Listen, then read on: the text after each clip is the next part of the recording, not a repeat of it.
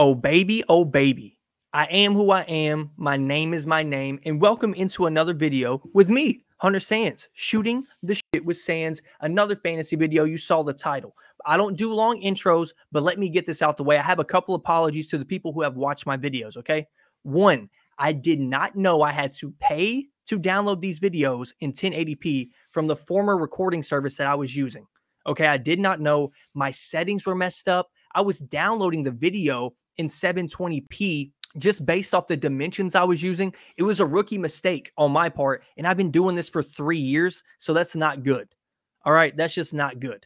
And the sound quality, I'm working on it. I believe I got it fixed because I think it was the AirPods. I really do hear having the AirPods in. I just like them in so I don't talk quiet during the pod. And that's what I wanted to address also. The Mark Andrews segment inside the Zay Flowers segment, I apologize for that. I came back 3 hours later. I was reviewing it while I was editing it, and I was like, oh shit. I forgot to talk about Mark Andrews. And for reference of why I feel this strongly about this, go check out my video. It'll be in the description of the good, the bad, and the ugly of the top 9 running backs in the draft. Let's get into the video. Okay, guys, so wide receivers are the meta because I know you're watching this very curious as to why I would say this, because you're going, all those opportunities that RBs have, all those touches, the amount of targets that RBs get, the amount of catches that RBs get, plus the running opportunity. I think y'all over-exaggerate that, and let me tell you why. So just for the record, look at this piece of paper. You can't really see it. These are all the stats that I've looked up by myself. I'm a reverse, so it's mirroring, so it's hard. Right, I've looked up all these stats on my own. So if somebody else has had this argument, I promise I am tapped out on sports podcast, fantasy podcast. I've been locked into my own shit. So if you want to say I'm copycatting, go ahead. I haven't seen this theory yet, and I'm not looking for it though. Now, what we're going to go through right now, you got to walk with me and let me look at my stat sheet. I know it's not a good look, but these are hard stats. They're very intricate. I will put them on the screen, okay? So we are going through touches, points, touchdowns, points per touch, and touchdowns per how many touches. All right. So we're going last 3 years, 2020 wide receivers, 97 touches on average in the top 10, averaging 242 points and 11 touchdowns. That is 2.5 points per touch and a touchdown every 9 touches. Right? So let's keep that in mind. 242 points, averaging 97 touches when I get to the RBs. So the running backs are averaging 291 touches. Oh my God. They're averaging 230 points, 12 points less than the wide receivers. They are also averaging the exact same amount of touchdowns. So you average that out. That's 0.8 points per touch and a touchdown every 26 touches. 2021 wide receivers, 110 touches, 262 points, 11.4 touchdowns. That is 2.4 points per touch and a touchdown every 9.6 touches. And for the running backs, 293 touches, gaudy number. But once again, they get outscored by the top 10 wide receivers with an average of 250 points and 13.6 touchdowns. That's an average of 0.9 points per touch and a touchdown every 22 touches. 2022, my last year, 105 touches for the receivers, 249 points, and 9.2 touchdowns. That's a low year for the wide receivers. That's 2.4 points per touch and a touchdown every 11 touches. With the running backs, they averaged 315 touches last year. Go look it up yourself if you don't believe me. 263 points and 12.5 touchdowns. That is 0.8 points per touch and a touchdown every 25 touches. The reason I bring this up is because the perception of RB is they get all the goal line work, they get more opportunities to score fantasy points, so on and so forth. And I bring this up because I feel like people have this perception of running backs where there's less variance at that position than wide receiver. So you want to talk about the depth and all that with wide receiver. And I know you're asking, well, what about the drop-off point? The depth at wide receiver is so high. Why wouldn't I wait till in later rounds to get a wide receiver? Well, I looked at it, and the real drop-off point where you see a 20-point, 25-point difference is around the 205 mark, right? So over the last 3 years, the 205 mark drop off with wide receivers. Wide receiver 10, wide receiver 15, then wide receiver 10.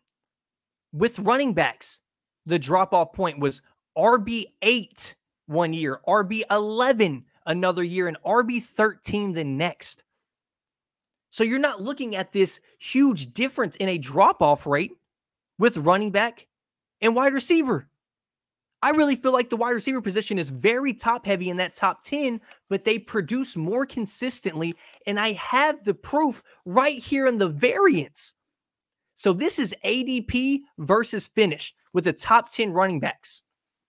And I left off Jonathan Taylor and Cooper Kupp because those guys missed an extended amount of time or they had nagging injuries. I can't do it for all the rest of those players, right? I picked one from each. Okay, so Dalvin Cook, drafted at RB4, finished RB10. Joe Mixon, drafted at RB6, finished RB12. Najee Harris, drafted at RB7, finished RB14. Alvin Kamara, drafted at RB9, finished at RB18. DeAndre Swift, drafted at 8, finished at 22.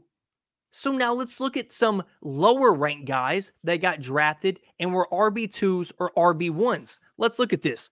Jerick McKinnon, drafted at 65th at his position, finished RB21. Nick Chubb, a second round pick, nothing crazy, but he was RB14 last year. That's a second or third round pick. He finished RB5. I got more. Jamal Williams, RB49, the definition of touchdown variance. He finished at RB8. Kenneth Walker, drafted at 41, finished 16th. Josh Jacobs, drafted at 23, RB23 at his position, finished RB3. Now let's go to the top 10 wide receivers. Crazy how this works. Justin Jefferson, drafted at number 1, finished number 1. Stephon Diggs, drafted at number 4, finished number 4. CeeDee Lamb, drafted at number 6, finished number 6. So what do you want with variance? More or less? I would say less. And let's go to the whole top 10 of wide receivers. Look at this.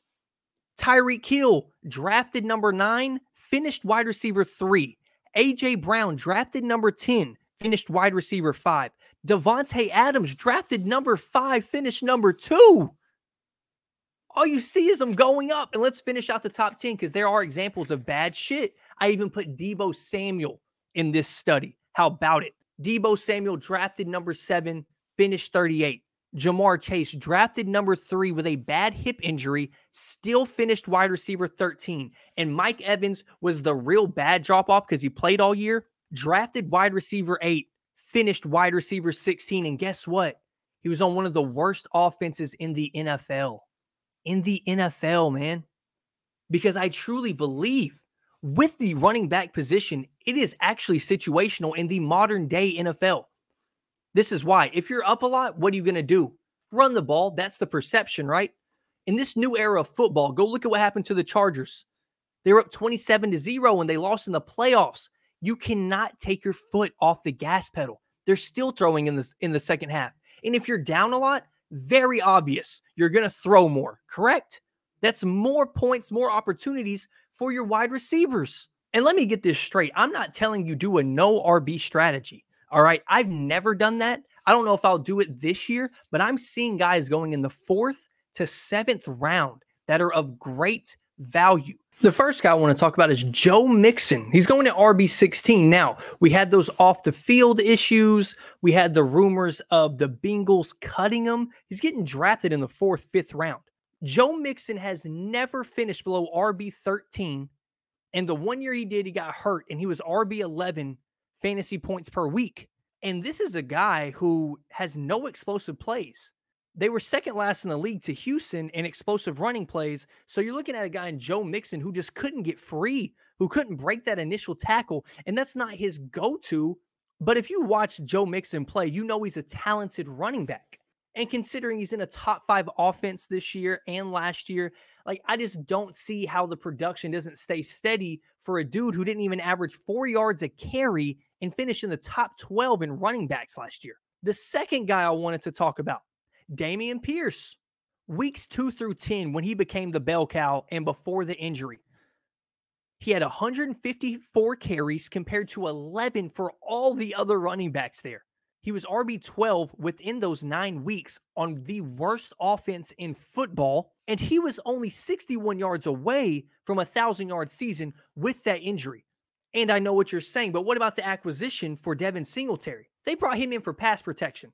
Now, I have seen jumps in a Ronald Jones for the Buccaneers, with a Rachaad White, even how they're talking about him in pass protection on third down plays.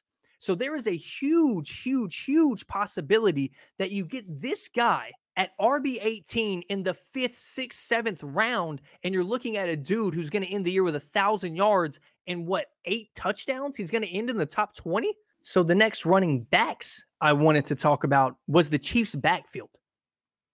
Jerick McKinnon is going so deep in the draft, you may not have to draft him to have him on your team. He was RB7 in points per week. He had 2 number 1 finishes, a top 6 finish, and 3 top 25 finishes last year in the best offense in the NFL, right? You got Patty Mahomes, man. It's always going to be 28 to 30 something points.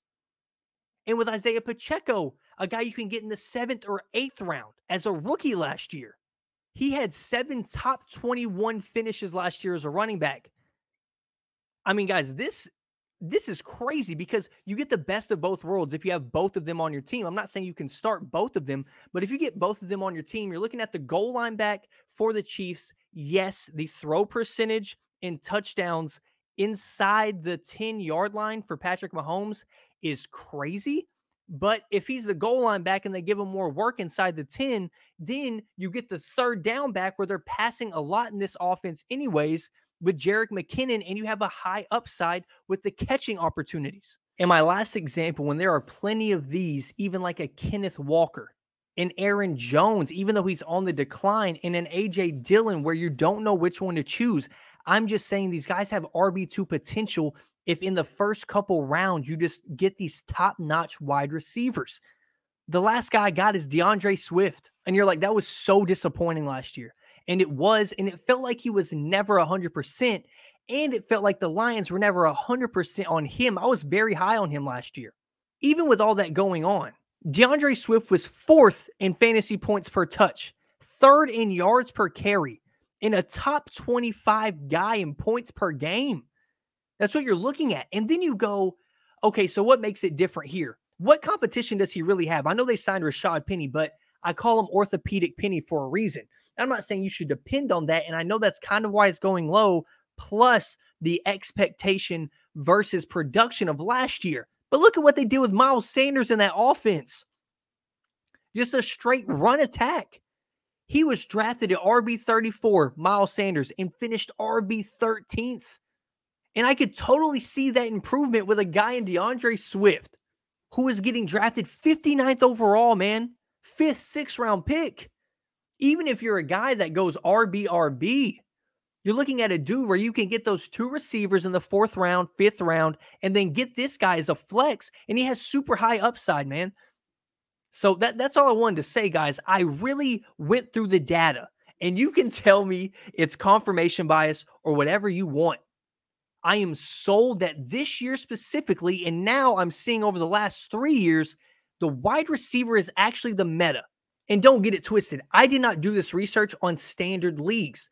And now it's because half-point PPR and PPR formats are just way more popular than standard formats of leagues. Now, I'm an old-school fantasy player. I've been playing for over a decade, so I'm in a decade-long league with basically the same people, a 12-man that's just standard. And I think we are moving to half-point PPR next year.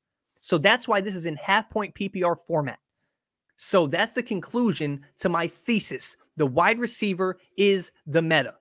Thank you guys for watching my content. Thank you for watching the video. I love you all who are watching. Drop that like, drop the notifications, drop the subscribe. Give me a comment. Tell me I'm dumb. Tell me this is genius. You're thinking out of the box, man. I don't care. Let's start a dialogue in the comment section. I love interacting with you guys. But I also have an hour-long podcast where I talk about NBA basketball. I'm a big NBA nut. I'm a League Pass owner. 3 screens at one time stuff, okay? I know my NBA. I know my fantasy football. So y'all go check out the other fantasy videos I have, and mostly in reference to this, and mostly to refer back to my main point. Like I said in the intro, go to that, the good, the bad, the ugly of the top 9 running backs in fantasy this year. That will give you a basis point of why I actually feel this way. But yeah, man, thank you all. I'm out. Deuce.